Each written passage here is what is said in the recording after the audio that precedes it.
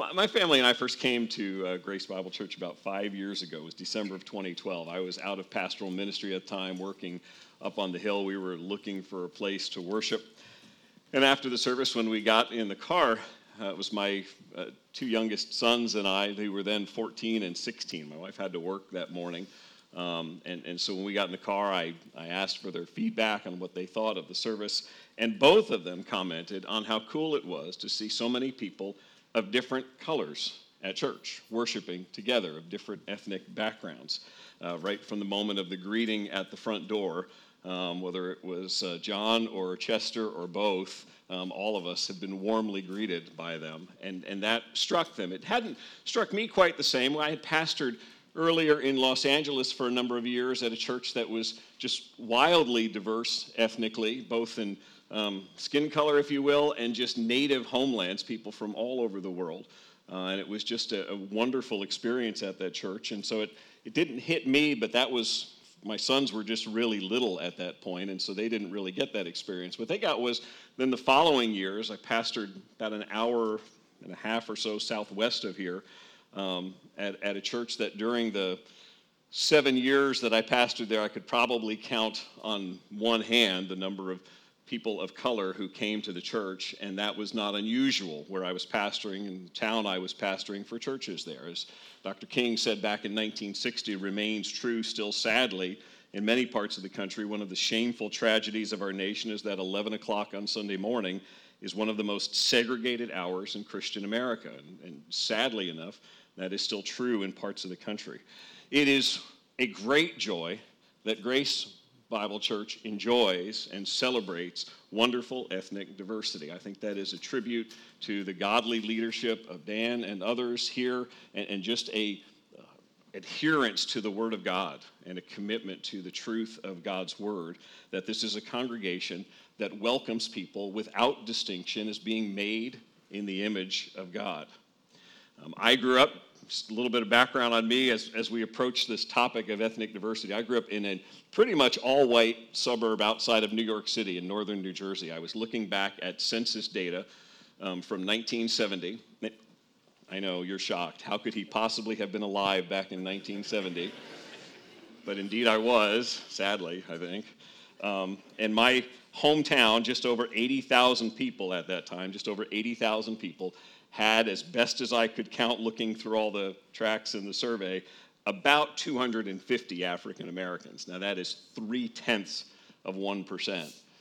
Mind you, there were towns on our border, neighboring towns, that had percentages of African Americans that were anywhere from 25 to 50%, so there was very much an unspoken line of race and economics surrounding the city that I grew up in. The topics that we're looking at this month I've put under the heading of intentional, trying to think intentionally about these things. We started on the subject of prayer, and how do we see what God's Word says, albeit briefly on one Sunday morning, about prayer, and how can we be more intentional about it? How can we be more intentional about being grace-giving people, generous in our giving? And this week, how can we be more intentional in terms of ethnic unity? Again, I don't come to you, as with all of these topics, as some expert who has this all understood. I have made foolish and superficial judgments over the course of my life based on all sorts of wrong criteria and stereotypes. In the town that I grew up in, the ethnic groups that tended to get picked on stemmed back from years before of European immigration, where Italians were in one neighborhood and Poles were in another, and so the conversations at the middle school lunchroom table included ethnic jokes that mocked people based on those categories. And so I don't stand innocent before you. I don't stand as somebody who says I've got this all figured out by any stretch. Like most of you, I have been in settings where the thing that seemed to strike me the most was, I feel different here. I look different, or the people around me all seem different. I remember one of the first assignments that I had when I went to college in Philadelphia was for a religion class, was going to an African Methodist Episcopal church, and rather than savoring the worship, I sat there most of the time thinking, wow, do I look different from everybody here? Do I feel sort of out of place as being the white guy here? Of course, it's not just skin color to which we may respond in sinful ways. I think I've shared with some of you before that when Robin and I were in our 20s, went to missionary candidate school, We were in a suburb of Detroit. They sent us to inner city Detroit on a Saturday, and our assignment was to go with the leader of this organization, of this inner city ministry, and he took us to local bars that he would go to on Saturday during the day, people that had already been at the bar from the opening of it in the morning, and he went there and just did evangelism. And here he took us two in our 20s, and I had never before felt so out of place in my life as I did in that moment, and it was never more painfully obvious. Everybody, even though they were all white there, looked at us and realized how odd we were feeling there and how out of place we were and how easy it was for us to pass off that message of being very judgmental in our approach in that setting. Pastor Thabiti Anyabwile, many of you have read his stuff or seen video of him. I think I mentioned one of the videos in the sermon outline, illustrates it this way. Picture walking into a lunchroom and there's two tables, one with people not like yourself, ethnic others as he calls them, one who are ethnically like you. And immediately our minds at the speed of thought sort of go through a calculation at that point. Like me, therefore probably safe, probably have some benefit for me since they're like me, probably can offer me some commonality and some joy, and so I tend toward that table, and just as quickly we calculate the opposite about the other table. Why don't you turn to 2 Corinthians chapter 5. We're just going to start here, just one verse that's going to kind of launch us this morning. We'll actually end up spending a fair amount of time back in Genesis, but I just want us to start here to frame our thinking. We talked about 2 Corinthians a little bit last week when we talked about giving from chapter 8. And going back here, just reminding ourselves again that Corinthians is written, 2 Corinthians, at a time when there is ethnic division that is serious between Jews and Gentiles. There are tremendous economic problems. There is persecution for the church, for believers, and there were sin issues that needed repentance and reconciliation. 2 Corinthians largely affirms again and again that the answer to these, the solution to these, is the gospel of Jesus Christ. The message that Paul continues to preach throughout it, it is the power of the gospel to transform lives. And so in chapter 1 of 2 Corinthians, he's talking about how the gospel comforts believers in trials. In chapter 4, it's how the gospel is the power of God to sustain us, even when we feel like life is threatening to crush us. And then in chapter 5, Paul speaks of this ultimate triumph for believers, our eternal hope in Christ, the encouragement we take from that because we walk by faith and not by sight. And that faith points us to the promise of being together as a family of God with our Savior in heaven. That truth, as he's describing it in 2 Corinthians 5, should constrain us, should compel us to be people who not only live out the gospel in our own lives, but who are concerned about proclaiming the gospel to others who need it. And so it shapes our worldview. And so 2 Corinthians 5:16 is just the verse I want to get us started with. From now on, therefore, we regard no one according to the flesh. Even though we once regarded Christ according to the flesh, we regard him thus no longer. Let me stop there. He starts with, from now on, therefore. So therefore tells us that what he's saying now is arising out of the truth of verse 15. The truth prior to that is, because we have been compelled by the gospel, because we have been saved, we now live for Christ. There's now a change in our approach to life. We are living for Christ and not for self, is what he said previously. And so then, therefore, in light of that, living for Christ should transform our view of the world, our worldview. It should change how we look at everything. All of life changes because we are now constrained by Christ, because we've now been saved. And so our worldview is transformed. So it is a salvation that not only gives hope for eternity, but obviously is to affect us today. How we live, how we interact, how we think about other people. And so when he uses that word regard in verse 16, the word means how we draw conclusions, how we process things, how when we look at other people, we sort of run through that calculation of what we think about those people and arrive at conclusions and make judgments. How we regard people is how we take our experiences and process them into making conclusions and into judgments. And what it says here is that when he says no longer according to the flesh, the idea is that without Christ, that process is dominated by worldly, fleshly thinking. We think the way the world does. We regard people based on what is common to the flesh, what is focused on me, what most benefits me, what is generally selfish in outlook, and what has no regard for God's view of things. It is a worldly outlook. Apart from Christ, we see things through a worldly, secular grid. So I judge books by their covers. I judge people by their appearances apart from Christ. Do you look like me? Do you like things I like? Do you sound like me? Do I feel comfortable around you or afraid? Can I derive some benefit from you? Is there some joy in hanging out with you? All of those sorts of things. And so if you're a married, white, middle-aged guy with kids who happens to like NASCAR and the Orioles, you and I probably have some built-in common ground that sort of draws me to you and that makes me want to sort of hang with you a little bit and get to know you better. The reality is you and I all have our lists of those categories, and there are hundreds of things in those categories that can also have the potential to make me say, nah, it's not worth my time. I don't see much in common. I don't see much that really draws me to that person. Maybe you listen to some hip hop. Maybe you're really into Star Wars. Sorry for you if you are. You think sports are a waste of time. Maybe any of those that I say, I'm not there. I'm not with you. If the guiding principle for you and I and how we judge whether or not to commune is the flesh, then any of those and far more superficial things can lead me to think it's not worth it. I don't need to stretch here and try to get to know this person because of the differences. And high on the world's list of these differences is the category of race. For a lot of people, that's at or near the top when they're going to start looking at those differences. The immediate judgment goes based on skin color and whether or not I make that next step in terms of communication. Let me just say something really briefly about terminology before we go on from here.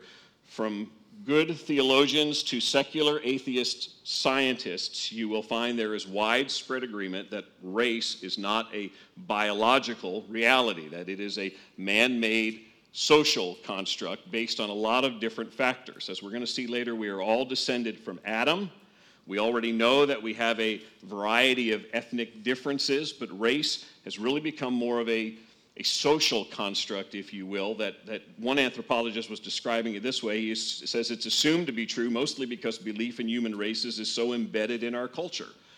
He goes on to explain the fruit of that, and he's criticizing centuries of teaching about race, and he says, and this is an unbelieving secular anthropologist, as a consequence, we have learned that races are structured in a hierarchical order and that some races are better than others. Even if you are not a racist, your life is affected by that ordered structure.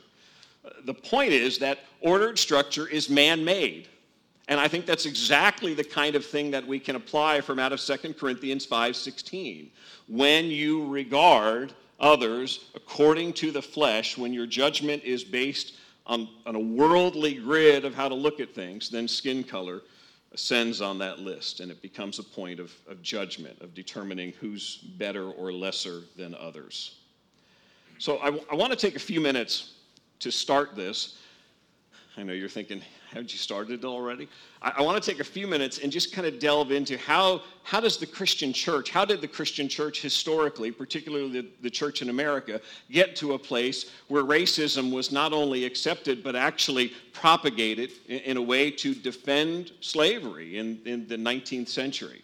I remember as a young kid going from New Jersey, we would go, we had relatives who lived down here in Virginia, south of Charlottesville in a very rural area, and they lived in an old house that was from the 18th century, and across the street was a tiny church, and I was 7 or 8 years old, and you run out of things to do after a while, and I would go over to that church just to go see what was inside, and the doors were always unlocked. And I can remember going in there and seeing that the pews were fine. It was a normal, older church. And then up in the balcony, there were two sides with very sparse wooden benches up in the top, and saying, what's with that? That didn't look very comfortable.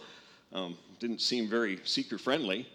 It's for the slaves. That was where the slaves were allowed, if they were allowed to go to church. They sat on the wooden benches up in the balcony. And so I just want to take a few minutes to have us think about how do they twist Scripture to get to that place? Some start as far back as Genesis 4. You can turn to Genesis 9, if you will, because I'm going to skip ahead to there. But some will take it as far back as Genesis 4, where Cain kills Abel. And the description of the punishment for Cain is that he is sort of made an outcast, and all of his work will be almost fruitless, and he will live a life of hard labor, if you will, as a consequence of his sin. And one of the things that Cain says to God in this judgment is, somebody else who sees me and knows what I've done is going to kill me. And so God says, I will put a mark on you. I will sort of distinguish you to prevent some vigilante, if you will, from killing you. And the argument was foolishly made centuries ago that the mark on Cain somehow was black skin, that he was transformed at that point. There is nothing in the text to even remotely suggest that, besides the fact that the mark was essentially God's gracious sort of provision of protection for Cain. It was his way of saying, don't hurt him. He's already paying the price that I've judged on him. And so it makes no sense. Far more widespread, though, is the theory that was propagated from out of Genesis chapter 9 in the 18th century by white Americans people who profess to be believers in Jesus Christ, looking for ways to somehow justify slavery. And so when you come to Genesis 9, the setting is after the flood. We know at this time the population is Noah and his wife and his 3 sons and their wives. The world has been covered in this deluge. The deluge has gone away. The ark has settled. Noah and his sons and their families are sort of restarting life at this point. So we have Noah and his 3 sons. Pick up with me in Genesis 9, verse 20. Noah began to be a man of the soil, and he planted a vineyard. He drank of the wine and became drunk, and lay uncovered in his tent. And Ham, the father of Canaan, saw the nakedness of his father, and told his 2 brothers outside. Then Shem and Japheth took a garment, laid it on both their shoulders, and walked backward and covered the nakedness of their father. Their faces were turned backward, and they did not see their father's nakedness. When Noah awoke from his wine and knew what his youngest son had done to him, he said, Cursed be Canaan, remember mentioned earlier, son of Ham, a servant of servants shall he be to his brothers. And then he goes on and he blesses the other 2 brothers, Shem and Japheth. So this is, admittedly, not one of the easiest passages of Scripture to fully grasp just from its interpretive point of view. It would appear that Ham exceeded clearly the boundaries of a sudden, accidental, parting quick glance and turning away. What it appears like the expectation was that had he glanced by accident, he should have turned away and gone away, or found some way to do as his brothers did and preserve his father's modesty in some way, and certainly not go and talk about it. The description seems to indicate that it was more than a momentary glance, that he looked upon his father, then did nothing about it, except that he went and talked to his brothers about it, perhaps in a mocking sort of way about his father's state and drunkenness. He dishonored his father. The consequences of what Ham did was then this curse put on his son Canaan. So let me come back to the curse in just a second. Here's perhaps the startling part that sets this up in terms of how this is all treated. There's a book written in 1853 by a guy from New York named Joshua Priest. I'll give you the title.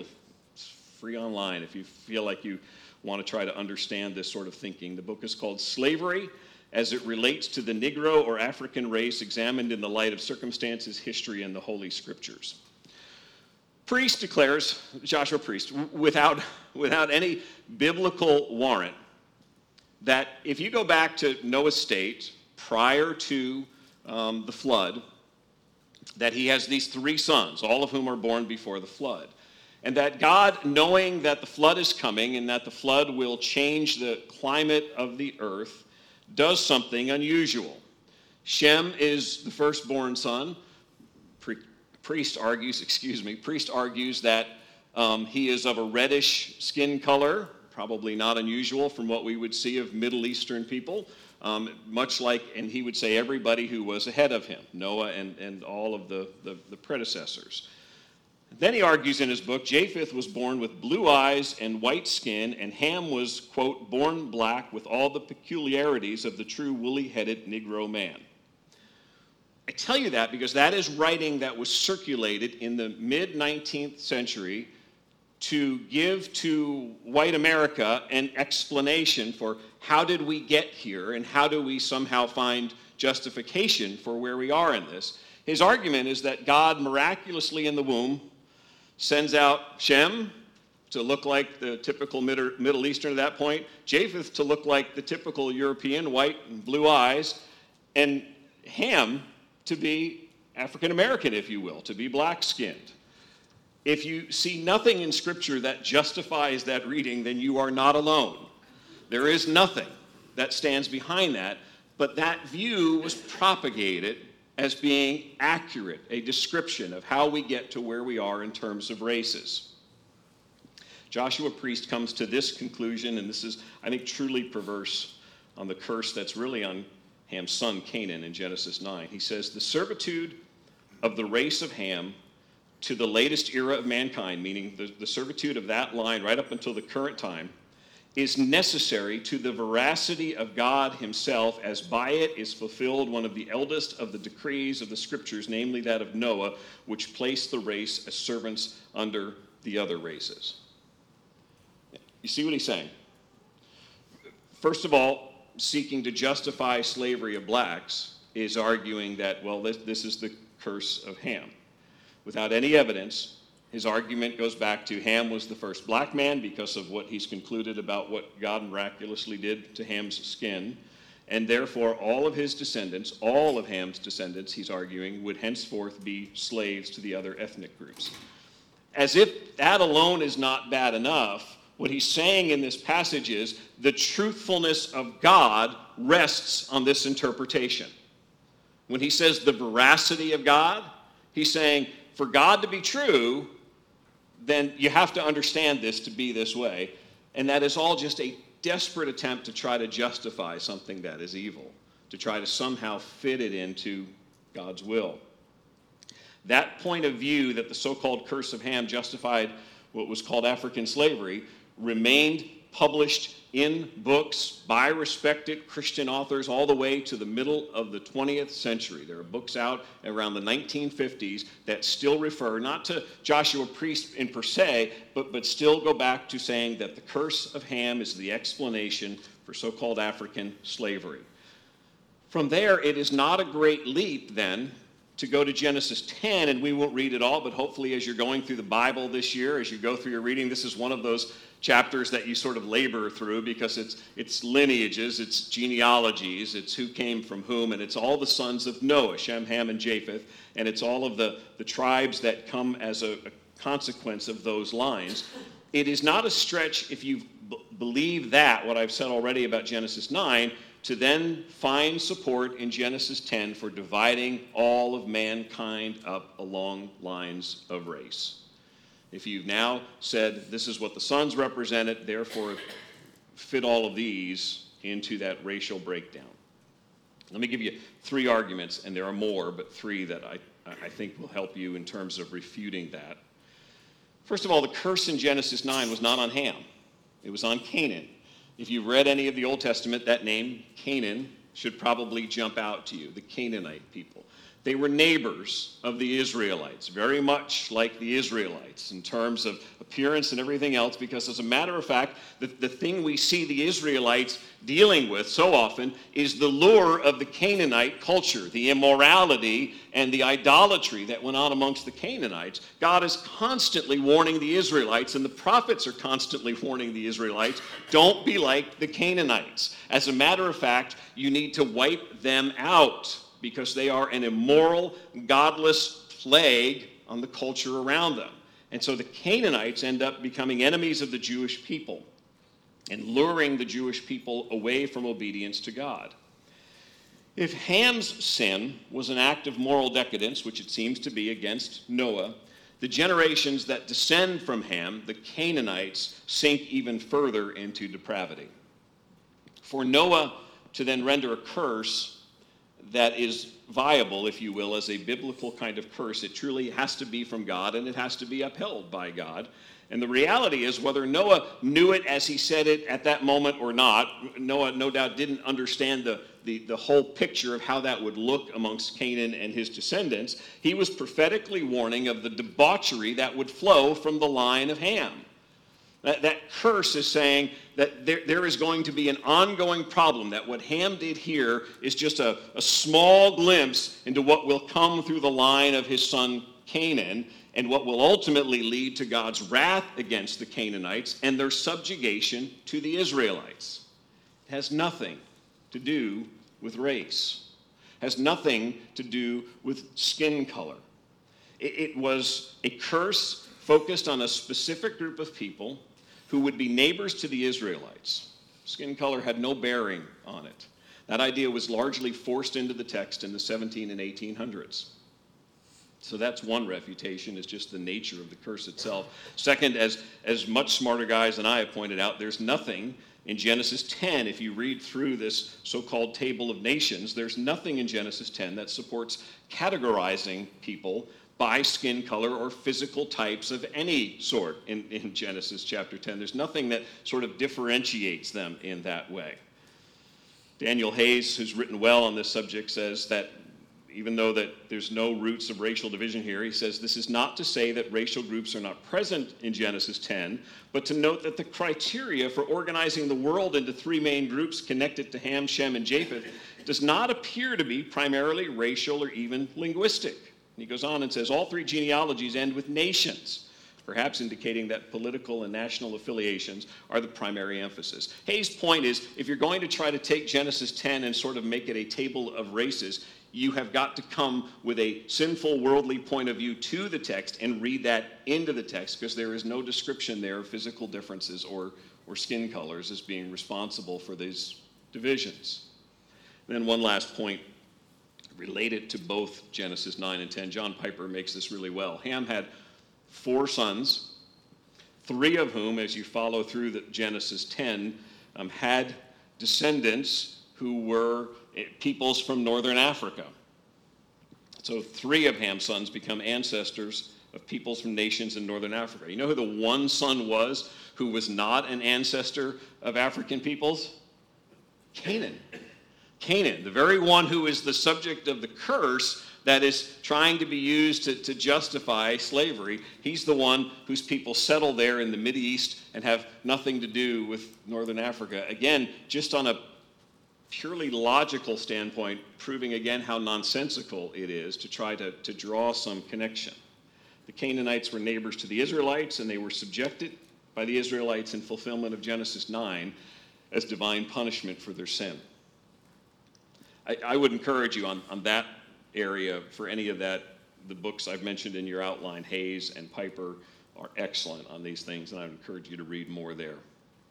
When the world is viewed through the lens of flesh, when we regard people according to how they appear, skin color, physical differences, and the desire is to justify sinful violence and prejudice, then that, what we've seen here, that is exactly the outcome: race, division, and judgment. We separate, divide people by how they appear to us, and then we make judgments about them based on that appearance. And that leads to these man-made sort of distinctions that produce racism. So, at this point, now that you are perhaps thoroughly discouraged and saddened by what we've looked at, let me try to give us some hope and some encouragement with the rest of our time. In the time we have left, I want us to think of what 2 Corinthians 5:16 is urging us to do. We no longer regard people by flesh. We are to regard people as God does through Christ. We are to see the world. We are to have a worldview that is based on Christ. Salvation should transform us to think of the world differently. It is only through Christ that we come to see that we are joined together, every single one of us, in creation and in sin and in need of redemption through Jesus Christ. It is only as we come to the truth of seeing people, regarding them that way, that we see people in terms of creation, sin, and need of redemption. Creation, you can turn back to Genesis 1, and you know where I'm going on Genesis 1, and it's the creation of man in Genesis 1:26. Genesis 1:26 and 27. God had said, 26, right. Then God said, "Let us make man in our image, after our likeness, and let them have dominion over the fish of the sea and over the birds of the heavens and over the livestock and over all the earth and over every creeping thing that creeps on the earth." So God created man in his own image. In the image of God, he created him. Male and female, he created them. You see a theme in those verses. We are all created in the image of God. We are all made as people who are able to relate back to our Creator, as conscious beings who have a conscience, who can be drawn by that Creator, who can understand his existence. We are all made in the personality, image, likeness of God. We are able to relate to one another as persons. We are different from the rest of creation in that we are all descended from Adam and made in the image of God. Genesis 5:1 reiterates this again if you turn a page or so. This is the book of the generations of Adam. When God created man, he made him in the likeness of God. And so God patterns man to be different from all of the rest of creation because he is patterned after God. And so he not only defines Adam here, but is now talking about the generations of Adam and saying that God made man in the likeness of God. The New Testament reinforces this. Paul in Acts 17, verse 26 says, God made from one man every nation of mankind to live on all the face of the earth.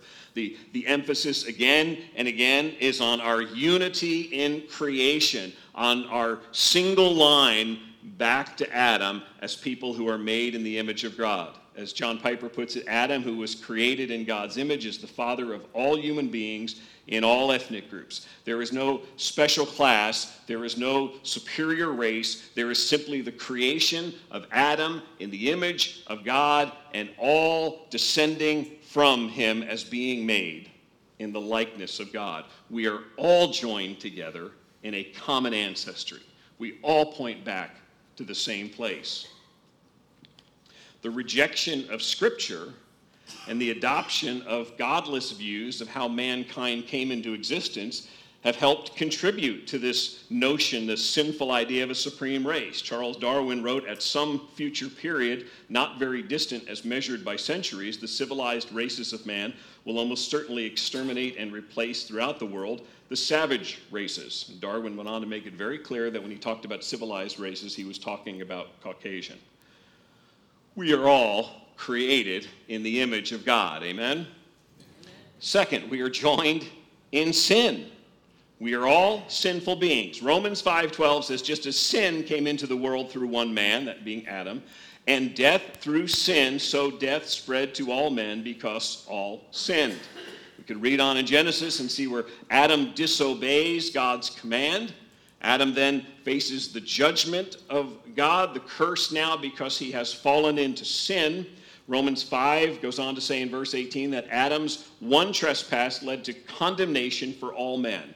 Adam was our representative. Whether we like that idea or not, Adam was our representative before God who had the opportunity to choose to obey or disobey God, and Adam sinned and he becomes our representative, and we are all caught up now in his sin. We all then inherit natures that are sinful, that are disposed against God, that are turned against God, and we are hostile to him. That's why then Ephesians 2 describes every person as having been dead in sin. Every one of us as having been, at least if you're trusting in Christ, this is a past tense. If you're not trusting in Christ, this is present tense. By nature, children of wrath like the rest of mankind. All human beings of every ethnic background are united before God as sinners, as rebels against him. Romans 3:23, all have sinned, all are guilty. That's why, sadly, we stand here today more than 150 years since the establishment of the 13th Amendment that abolished slavery, and there are still deep divides in this country. There's still discrimination based on the color of one's skin. There's still evil people who believe they belong to some kind of supreme race, and there is still ugly, vile racism. The fall of man, man's sinful nature, what he has inherited and what he carries out, all of these sins then and every other form of wickedness will continue. Laws and rules, regulations offer help and offer the kinds of protections that God designed government to give. As believers in Jesus Christ, we are called to love justice and mercy and goodness and to be people who are making a difference by how we live and influencing our culture for godliness and for good. But we've also got to realize that the ultimate hope to the end of ugly, vile racism is the gospel of Jesus Christ. Because we are in a fallen, broken, sinful world, and that is at the heart of this. That only hope is found in him, and therefore that comes to that last point. We are united in our need for redemption. You'll see it up on the screen. I'm going to read from Galatians 3:26 through 28. For in Christ Jesus, you are all sons of God through faith. For as many of you as were baptized into Christ have put on Christ. There is neither Jew nor Greek. There is neither slave nor free. There is no male and female, for you are all one in Christ Jesus. It's helpful for us to remember that the division between Jews and non-Jews in the first century and centuries beyond was very real and very violent. That this was not a culture that was somehow immune to having to deal with ethnic division or racism, that it was very real. We saw a glimpse of it in John chapter 4 when we see Jesus talking to the Samaritan woman, and his disciples are more than a little shocked that he's engaging in conversation with her. For the Jews living in a world by a hostile pagan government, there's this constant tension between sort of pacifying the pagan Roman government and staying on their good side, while at the same time believing sincerely in their hearts that this was an evil, Gentile, unclean people from whom they needed to keep their distance. The Gentiles, the people of Greek culture in that day, equally despised the Jews. We see that throughout historic writing, that the exclusivity and belief of the Jews in terms of God, later the exclusivity of Christianity, became a hated item in Greek culture, because how can you believe that you've somehow cornered the market on this? They despised the Jews for the way they believed. One ancient philosopher described an attack in Alexandria, which had the largest Jewish population in its day, just after the time of Christ, an attack that left thousands of Jews dead. It was the Roman government that in AD 70 destroys the temple in Jerusalem because of a Jewish uprising, and they squash it. That was the first of 3 Jewish rebellions that led to tremendous bloodshed. There was another slaughter that took place beginning in the year 132 of the Roman government putting down Jews that was approached levels of genocide. And so Galatians is written to churches who understand when he says there is no Jew or Greek. That is a fascinating statement. It is a statement that is just full of meaning. And what God said in Galatians 3 was not that Jesus would end ethnic divisions, not that Jesus was the cure-all that would change it forevermore so there were no more social classes and everybody was all the same. He wasn't saying that distinctions between male and female would end. That's very clear from Scripture. All of these things would still be present. The difference is that in Christ we are joined together as one body, as one family. We are united in a way that the world sings kumbaya about and tries to emulate and thinks it can do in some way, and it can't in the ultimate sense that you and I experience as believers in Jesus Christ and the union that we have in him. We are united in belonging to him because we have come to the cross and surrendered there on that same plane, all of us as sinners, all of us worthy of death and judgment, all of us in desperate need of salvation from the Messiah who came to the Jewish people and now offers salvation to the world. And at the cross, we all find that same Savior. It's there that we admit our hate and our pride and our prejudice and every sinful attitude that wells up in our heart. And we find forgiveness in Christ. And we find the promise of Revelation 7:9, in which John looks forward and says, I see a vision one day of a multitude so great that it cannot be counted. It is just innumerable, and it is people from every nation. And he goes on to say, people from all tribes and peoples and languages, and they are standing before the throne, and they are glorifying God and the Lamb. They are as people as diverse as can possibly be, and you can't even count them. There's so many of them. That's the hope that we have in Christ. It is as brothers and sisters in Christ that you and I love each other, that you and I reconcile differences with each other, that you and I come to the Lord's table together, that you and I minister side by side together, that you and I become this display to the world of the matchless power of the gospel of Jesus Christ to bring about unity amongst people from every possible different background and culture and social class and worldview into a worldview that says, I'm no longer going to look according to the flesh, but as God does through Christ. I thought that this week, I just thought about all these different scenes from my own life and tried to think through just in terms of application. And this sermon has brought me back to a lot of places, and a lot of good places. I was thinking back 10 years ago, I was with my daughters in Haiti. We did a missions trip down there, and a couple of years before that with my son, we went to Venezuela. And in both of those instances, there were, I will be very honest with you and tell you, there were numerous times when I felt afraid and out of place, when I was watching and looking and thinking, I don't fit in here. I look so different. This is so different from anything I've ever experienced. And in both of those places, had wonderful opportunities to gather with believers and hear them sing and hear them love God and watch them worship and realize that people who are total strangers that I may never see again until eternity, suddenly having a kinship with these folks that was closer than unsaved family members. And you've all had that experience, those of you who've been in the military and moved from place to place, and you end up in some strange place, and you come across a fellow brother or sister in Christ, and all of a sudden it's like, oh, wow, it's like a reunion. You feel at home, and you have that experience. We need to be intentional with our brothers and sisters in Christ who are ethnically different as we love them, to understand them, to listen to them, to learn from them. This is, I hope, if anything, Stuart and I have talked about this, just sort of the beginning of a conversation to become a people who listen better to other people's backgrounds and experiences and the experiences of their parents and grandparents, so we can begin to understand a little bit more about the country that we live in and the people who we love around us and we want to minister to. But let me take it just one step further, because 2 Corinthians 5:16 would urge us to not just be intentional in the area of ethnic diversity with brothers and sisters. From now on, therefore, we regard no one according to the flesh.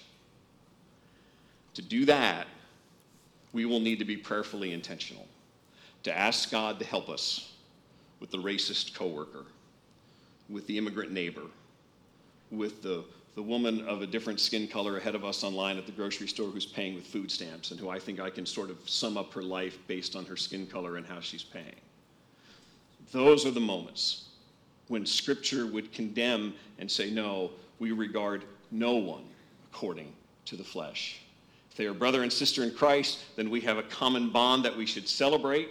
We have the opportunity to rejoice in our differences. We not just come in as different people, but we celebrate the diversity that we have and the differences that we experience. But if they are a lost people, regardless of their skin color, it must be our intention to no longer make judgments according to the flesh, to no longer regard people that way. They are humans created in the image of God, enslaved to sin, in need of the redemption of Jesus Christ, and constrained by the love of Christ. That's when we say, God, what do we do next? How do I go from here? What do I say? How do I minister? From that worldview of the love of Christ constraining us. Let's pray together. Father, I want to thank you for Grace Bible Church. I thank you, Lord, for the opportunity to look around this morning and to be grateful for the fact that you have already given us just a little microcosm of what it is to see the body of Christ at large working together with people of different skin colors, different languages, different homelands, different social classes. Lord, I thank you that you have brought us together, and I am grateful for the work that you are doing in our midst. Father, I think it's clear from the New Testament that you would encourage us where we are striving to do well, but then you would exhort us to do more. That by your grace working in us, that we would press on to understand better, to listen better, to commune better, to be more thoughtful, Lord, to embrace and celebrate the wonderful differences you've put in our midst, but to then be a people who, when we go out from here, do not, by your grace and your Spirit's conviction, don't allow ourselves to be regarding according to the flesh.